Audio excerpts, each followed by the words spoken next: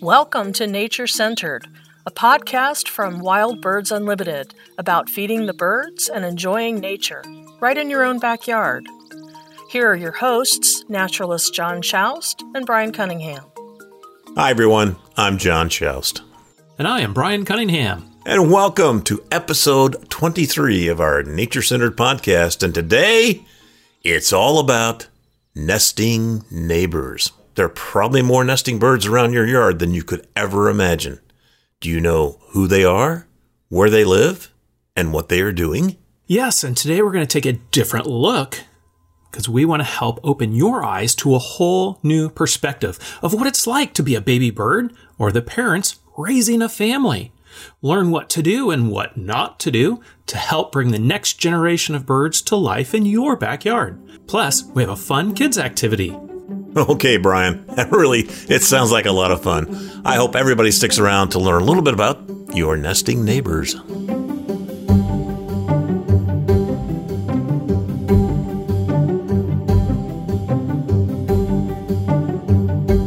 All right, Brian, it's springtime. Oh, so much fun. It's March. Yesterday, here in the middle of Indiana, we actually hit 60 degrees yesterday.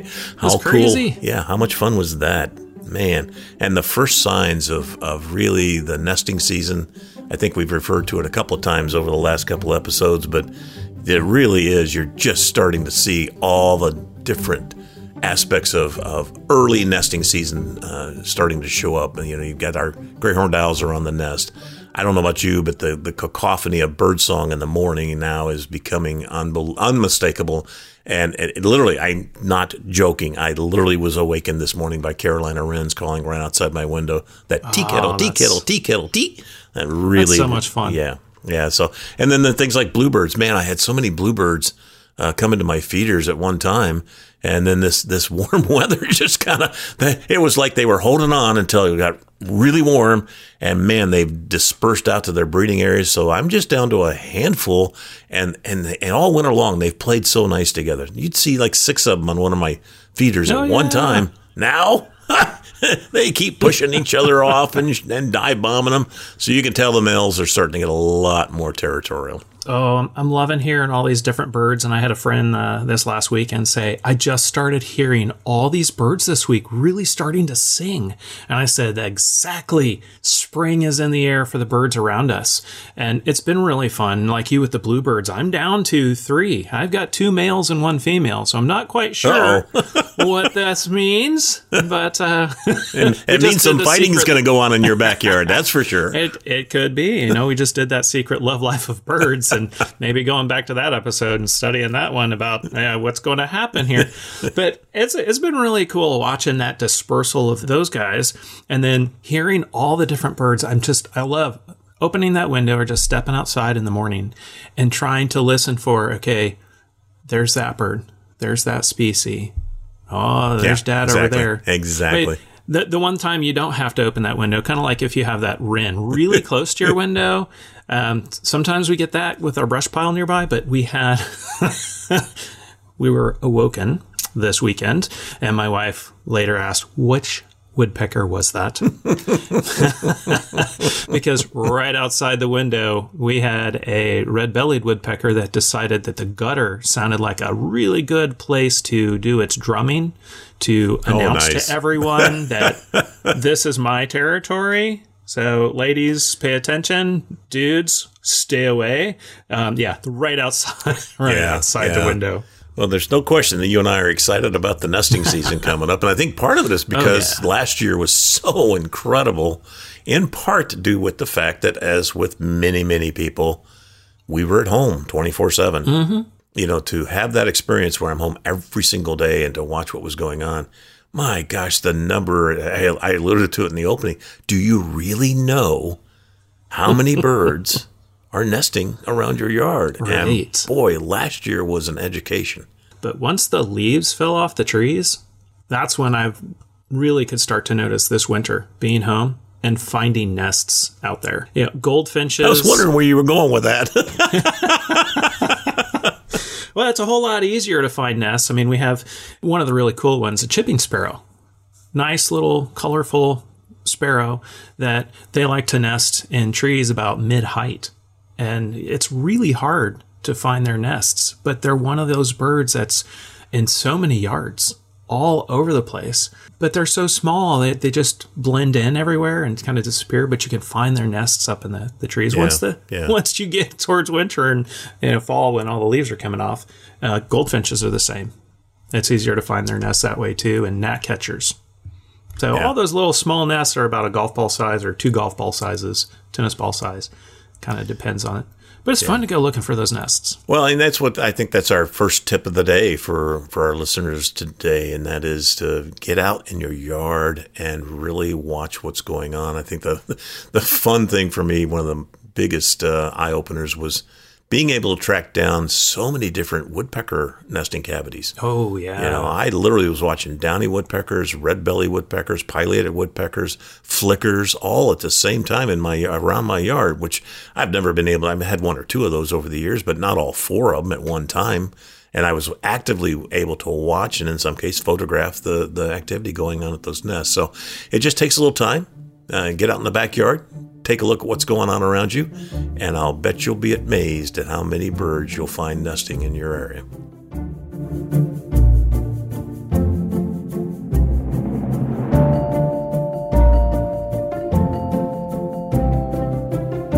So first of all, before we get into some more details about what you can do to, see what's going on with the nesting birds in your backyard, but also to help those nesting birds in your backyard and attract those birds to your backyard, maybe we should probably, Brian, what do you think? Just kind of lay a little overall overview of what nesting with birds is all about, all the different steps and processes that they have to go through to have a successful nesting? I think that's a great idea because all the birds in general follow a basic pattern. Yeah, let's start off with that. Yeah, so basically, as you alluded, it's a cycle, if you will, of just going from courtship, attraction, setting up territory, creating a nest, whether that's in a cavity or a tree or a bush or whatever it might be, however long it takes to build that nest. It's laying the eggs, and however long it takes to lay those eggs. It's incubating those eggs, and however long it takes to incubate them. And then it's how long to raise those young in the nest and get them fledged and leaving the nest. And so for many songbirds, if you will, this can be an extensive process of 6-8 weeks, going through all the process from establishing territory, building their nest, laying the eggs, raising the young, and then getting them out. And then there's a whole nother piece of after the fact, which we've talked about in a number of our podcasts, is how cool is it to watch these young fledglings, these young birds just out of the nest, coming to your feeders with their parents, woodpeckers and all kinds of other birds, the wrens, the chickadees, the titmice. You can see them. You can actually identify them when you know what to look for. So that's kind of the real Reader's Digest version of that nesting cycle, if you will. Yeah, one of the fascinating parts about that, too, is for most of our songbirds that come to our backyards, each one of those stages, as a rule of thumb, is about 2 weeks a stage. From building the nest, some take longer, some take a little less, but incubating, sitting on the eggs, is about 2 weeks. Once they hatch, that nestling stage is about 2 weeks. The fledgling stage, some of our songbird parents, John, like you were alluding to, the parents will still help take care of the babies once they've left the nest for about 2 weeks. So just kind of keeping that in mind as you move forward, as you pay attention to the birds in your yard this season, thinking about, okay, I see them right now. What stage are they in? Yeah. Okay. About how long might that take for each stage. And it's really fun to then watch that progression as they go. Yeah. And again, those are real rule of thumb type numbers. I mean, there is tremendous variation in all the different stages. If I'm a killdeer, it doesn't take me any time to build my nest because I just use and make a little hollow depression in the ground and I'm ready to go. Mm-hmm. If I'm a bush tit out west, it's going to take me maybe 50 days to make mine. So again, rule of thumb on these 2 weeks is it's a good rule of thumb, but there are certainly a lot of exceptions and variations in all those different stages and how long they take. Yep. And right now, wherever anyone is listening, we've alluded to the birds are singing, establishing the territories and attracting mates, or some have already started that process of they're sitting on eggs right now. So springtime, when you go from the southern U.S. and getting up into Canada, you can be about a month or two difference for the same actions at this very moment. Yeah. So it's a great time to go out in your yard and start watching. Yeah. And one of the things that's kind of fun to do is watch the birds themselves. Sometimes that's how I found many of the woodpecker nesting cavities last year. I just simply watched the birds. They'd come to my feeders. I'd try to track them when they left my feeders and see where they were going. Especially after a while, you can kind of pick up the fact, golly, they're going in the same direction every time. You figure that one out and you can kind of go, wow, I wonder why it's going over to that big tree over there. Oh, there it is. There's the nesting cat. It's things like that kind of are fun to watch. And the other cool thing is watch the parental, the male and the female. And as the nesting season goes on, what roles? They all have different roles and different responsibilities. So it's really cool. Well, that's really neat too, because early on, a lot of the times, Dad, the male, is carrying lots of food to Mom while she's sitting on the eggs. And then once, and actually step back for a second, Mom, sitting on those eggs, doesn't sit on those eggs 24/7 for most of our songbirds. Even our birds of prey, like the great horned owls or the barred owls, as they're sitting on eggs, Mom's going to take a break. And it's interesting, you think about robins. Robins take a break just about every hour for a few minutes, just so you can get up, stretch, maybe go grab a bite, go sit back down. But that's more for her own benefit. And I kind of think about my wife when our kids were little. She she needed those breaks. You are going to get yourself in trouble one of these days, dude. It's like, they're yours right now. I got it. You just let me know if I need to talk to your wife. And You've got a couch, right? Yeah, it is a lot of fun to, again, those parental duties and watching them. And I keep, a neat little secret, if you will, to clue in on is the fact that a lot of birds that look the same, in other words, there's not a big difference between the male and the female. They're the ones that probably do most of the sharing of the duties. They'll share feeding. They'll share, in some cases, incubation time. That type, like downy woodpeckers, the male will incubate overnight, and so they share those duties. And again, downy woodpeckers look virtually the same between male and female, except for that little red head marking and a few other minor little things. And it's the ones that don't look the same, things like waterfowl, or I think like a red-winged blackbird, how, male red-winged blackbird, jet black with those big red epaulets, and the female looks like an overgrown sparrow. The male red-wing has virtually nothing to do with the nesting duties of raising those young or helping to supply food or anything else. So that's kind of a neat little thing to think about when you're watching these birds and seeing what kind of behavior they're showing. The house finch, the Cassin's finch, the purple finch, the males have that nice, beautiful coloration, and the females are just a nice, drab, toned down tan colors because they sit on a nest and they hide. And a lot of those female birds that are just more muted colors are that way so they can be more camouflaged on the nest and hide, because sitting on a nest and sitting there doing nothing and trying to be still is a dangerous place to be. Yeah, it's virtually the most dangerous thing they can do. Absolutely.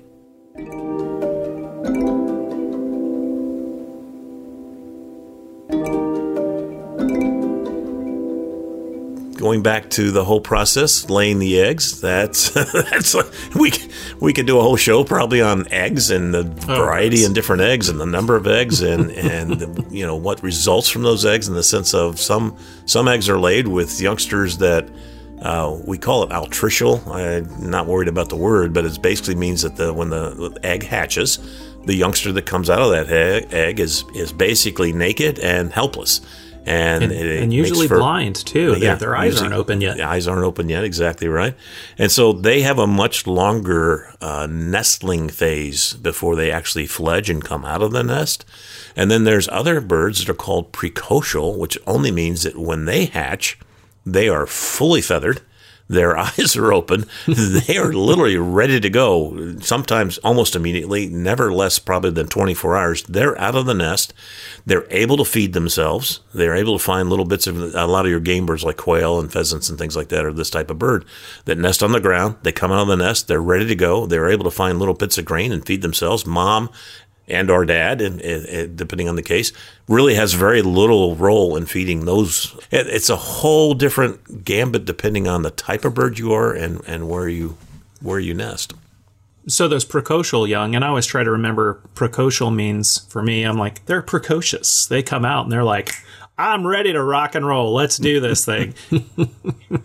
So let's take a look at, those helpless altricial birds. They have to grow an entire set of feathers before they leave the nest so that they can, one, insulate themselves and stay warm or whatever the weather conditions are, and two, be able to fly within a relatively short amount of time. And so you really think about that. Mm-hmm. I mean, my gosh, like a chickadee's roughly 11 days in the nest before it fledges. It has to grow an entire set of feathers in 11 days. That's mind-blowing if you really think about it. An entire body full of feathers, just like me growing an entire head of hair in 11 days. It's not even, it's mind-blowing. Think of the nutritional needs. That's what I was thinking too. Yeah. How much food they would need to eat to be able to grow those feathers that fast. Which is a little side note because actually we kind of know how much food it takes. There's been studies done, and it's like a pair of chickadees have to acquire 6,000 to 9,000 caterpillars to feed to their young to get them out of the nest within 11 days. 6,000 to 9,000. Where are you getting that many caterpillars? I don't know, but can you imagine the grad student sitting there going, 1, 2, 3, 4, 5. Yeah, so you consider that where are all those thousands of caterpillars coming from? Well, again, native plants are a huge, huge benefit to these chickadees in supplying all those caterpillars. I've seen numbers in regards to just oaks, just the native oaks supplying hundreds upon hundreds of different species of butterfly and moth caterpillars alone.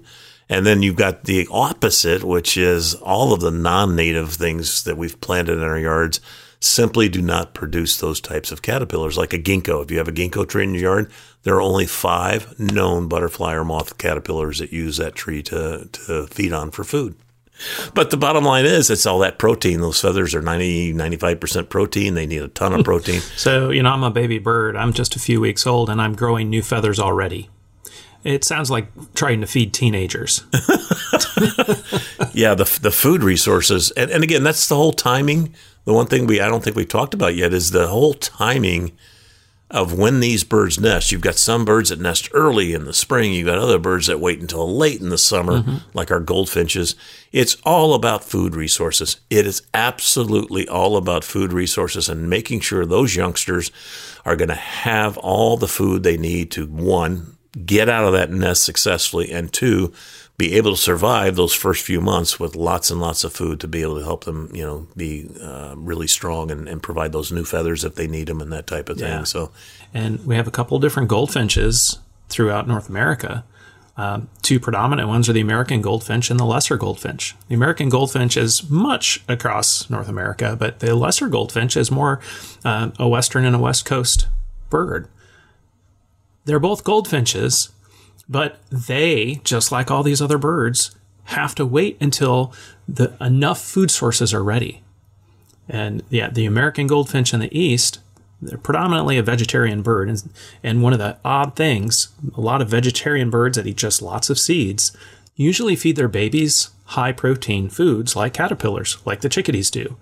But not the goldfinches. They feed their babies lots of seeds, and so they have to feed a whole lot more seeds to get the proteins for those babies to grow.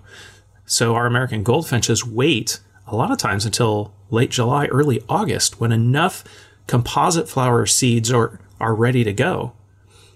But you get out southwest or the west coast, you have a different weather system.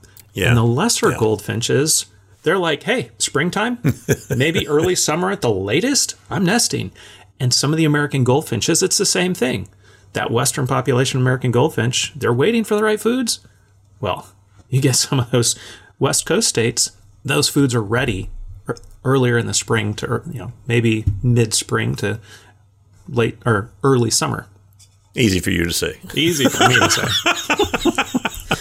It's all about the strategies for I know, Brian. You and I are both geeks on this whole thing and all the birds in our backyards. But I hope everybody's listening is really understanding that this is a fascinating. You talk about entertaining and fascinating to really spend time in your backyard and watching and learning what's going on and see who's nesting and where they're nesting, how they're raising their young, when you see the first young come to your feeders and come to you, make an appearance in your backyard.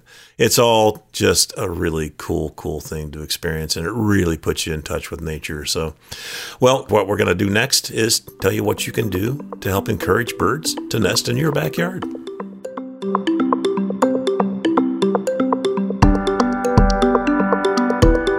All right. Well, Brian, let's talk a little bit about really what can make a difference, and when it comes right down to it, we could do an hour podcast on all the different things you can do in your backyard. So right up front, I want to say that go to our show notes. We have a lot of resources that are really the expert information and give you the detail on the areas you want to learn about, whether it's nest boxes, whether it's the type of habitat that you plant around your yard, those types of things. Those resources are available to you on our show notes.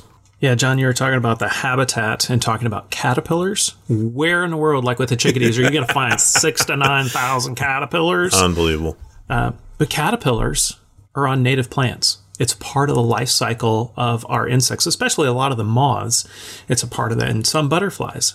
And so if you have trees and bushes in your yard that are native, you already are starting to set up a great scenario for a lot of these birds to call your yard, probably their grocery store, to come to for their babies. A lot of amazing trees, different oaks and maples and spruce and fir and pine. You get alders and even different dogwoods, getting into some of the smaller ornamental but native trees, just making sure that they're native plants, and the caterpillars will naturally follow, and ergo, the birds will naturally follow. Yeah, habitat is everything, and it's not just food, although that's huge. That is a major, major thing to make sure birds would look at your yard as a place that has the potential to raise their young, because the food resources are there. But also the space and the nesting habitat. And, if I'm a woodpecker, I was just talking about all the woodpeckers that I have. Well, a big part of that is because I live in an area that has ash trees. And ash trees have been decimated with the emerald ash borer. So I have a lot of standing dead trees around my neighborhood. And those make ideal locations for our woodpeckers to create nesting cavities in. So that's why I've had so many, woodpeckers that I've been able to find, because I just have I have a condo for woodpeckers in my neighborhood with all these different trees that are available. So, the bottom line is you don't want a lot of standing dead trees that are dangerous. But boy, if you can leave some standing dead timber that's in a safe area, or some people actually take, maybe the crown out of the tree and leave the bottom 20 foot standing, just if it's a safe location to do that. So it provides more habitat, because it's not just those woodpeckers, as you were alluding to earlier, Brian. It's also those secondary nesting, cavity nesting birds like our bluebirds and chickadees and some of the other birds that take those woodpecker cavities and utilize them next year for their house.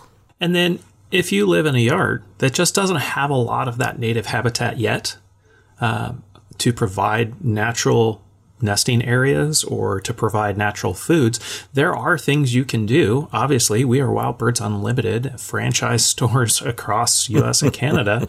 We have resources for you, and the local store are the certified bird feeding specialists. They have all sorts of the appropriate nest boxes for you, or nest shelving in some locations, but then all the right kinds of foods that are really going to help these birds have that leg up as a supplement to raising a family in your yard.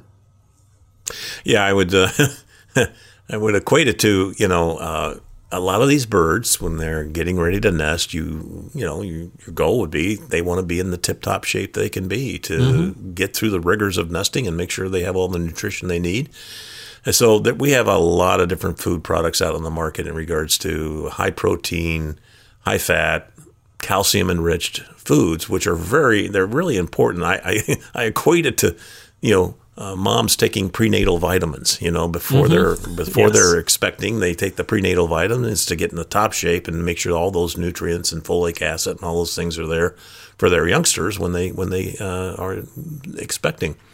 It's kind of the same with our birds. At least it's something you can think about doing and helping them out by having these different foods, some of our suets and some of our nesting blends and various other food products, bark butter bits, things like that. They're calcium enriched, and so it makes sure that the female, the mother, is really fully, because calcium is huge. When they lay these eggs, man, that's another thing. That's another one of those little secrets, isn't it? Yeah, the amount of calcium it takes to lay an egg is unbelievable.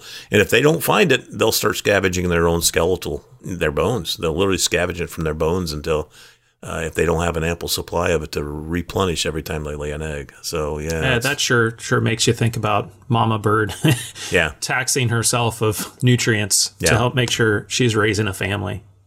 So, yeah, providing those supplemental foods, supplemental sources, calcium's a huge resource. Yeah. So bottom line, refer to our show notes, and I would also recommend we are champions for the National Wildlife Federation's Backyard Habitat Program. And they have a lot of resources also. So, again, you can find on our show notes or just go to WBU.com and learn all about our certification program, which will take you to a wealth of information about nesting and what you can do to help. Yep. And even a wealth of information about native plants that you can start planting or build more native plants into your yard. We have native plant finders with those links as well.